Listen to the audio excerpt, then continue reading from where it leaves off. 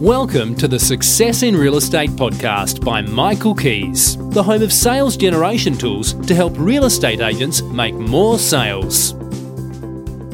Hi, this is Michael Keys, and today I want to share with you your purpose and why it's so important in this wonderful world of real estate. A person called me recently and told me they were frozen with inaction. And worst of all, they'd only listed 2 properties in the last 4 months. And of course, they were doing it tough. I went and saw this person and was able to get them unfrozen.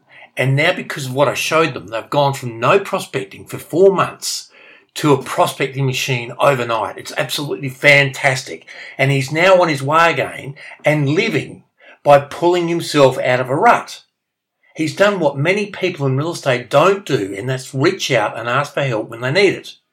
Last week we talked about the cycle of doubt in real estate, and this happens to almost every agent.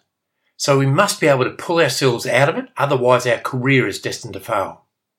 In just 1 week, this person's life and career is miles apart from what it was before, and my prediction is that by following what we now have in place, he'll be successful on his way to exceeding 50 sales in 2018. So here are 3 easy to implement steps to get out of a rut. And the first thing is purpose. And this is the big question. What's your purpose for being in this wonderful world of real estate? And if it's just to make a living and pay the bills and just get by, this is not good enough. You've got to have a great purpose that drives you. Like the guy I spoke about, he said he was frozen. His purpose in life is to be successful in real estate so that they can start a family. Now, what a great purpose that is. People have asked me, what's your purpose in life? What has been your purpose that's driven you in real estate? And I can tell you it's debt. I had so many lessons when I was younger, and me and my father were in a business and it went bad. And when I was about 23, 24 years old, I was in the bank's boardroom and they were threatening to foreclose on a property that we'd had in the same family for 5. I was the 5th generation on it. And I remember walking out of there feeling so helpless. And I thought the day is going to come when I go to the bank and say, I want this interest rate, meaning that I have money to invest in the bank. And it took me a couple of years, but I found real estate, and real estate has been the most wonderful career ever to make money, become prosperous, and to get yourself so far away from debt that you never have to worry about debt ever again. So what is your purpose? Make a decision now. What is your purpose? And then be relentless in pursuing that purpose. Number 2, plan. What we did last week was to plan each day. And this is the same plan that I cover in Success in Real Estate. And everybody who follows this plan is doing fantastically well. You can say you're working hard, but without a plan, it's like driving a car with flat tires. You know, you make a lot of noise and you move a little bit, but you're not going to get very far. And the same thing happens in your career.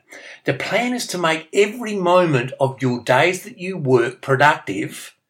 And I learned this a long time ago. Be where you're at. So when you're at work, be at work and make it productive on results producing activities. And when you're having a day off, be there. Be with whoever you're with. Be where you're at. And if you're working long and hard and not getting the results you would like, then it's either you're doing the wrong actions or your skills are not up to scratch. Now this you can change easily by investing your time in attending Success in Real Estate. Number 3, ask. Become a master asker. Always be on the lookout for opportunities to ask for business. Everybody you meet and everybody you come across is a potential seller. Now, I was in the dental hygienist's chair just recently, and as she was working on my mouth, I just said, do you like living where you are? And she said, no, we're putting our house on the market next year. I said, wow, that's fantastic. Anyway, there was a listing lead right there and then from the dental hygienist's chair. Had I not asked, I wouldn't have known. Always ask, and then make sure in a tough listing situation, you ask for the listing at least 5 times. You make the decision that you're going to get the listing. When you have to reduce a tough vendor, ask for the price reduction at least 5 times. Be relentless, because that is the key to the sale a lot of the time. Now, on my driveway, there are two 10-acre blocks for sale. They've been for sale for 5 years. And I saw the agent just the other day and he was putting up sold signs. And I said to him, how'd you go? He said, once we got them under a certain price, and it took him 5 years to get them there, but he said once we got them under that price, they sold within a week. And so if you've got properties that are not selling right now, it is the price that's stopping them. So make the commitment to reduce and be relentless at the reduction, because vendors love you when you sell their property and they think you're an incompetent fool if you don't sell.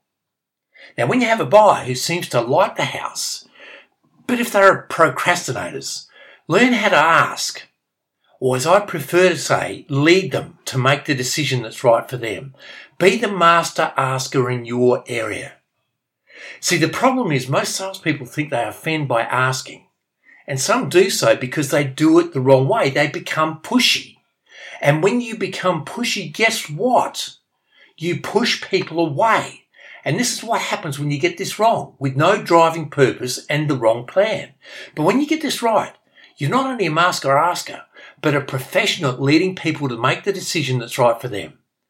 So if you're like the client of mine, and you're frozen in procrastination and inaction, and knowing what you should be doing it, but just not doing it, then do these 3 things. Decide exactly what your main driving purpose is. Then follow a results-driven plan of action and act on that plan.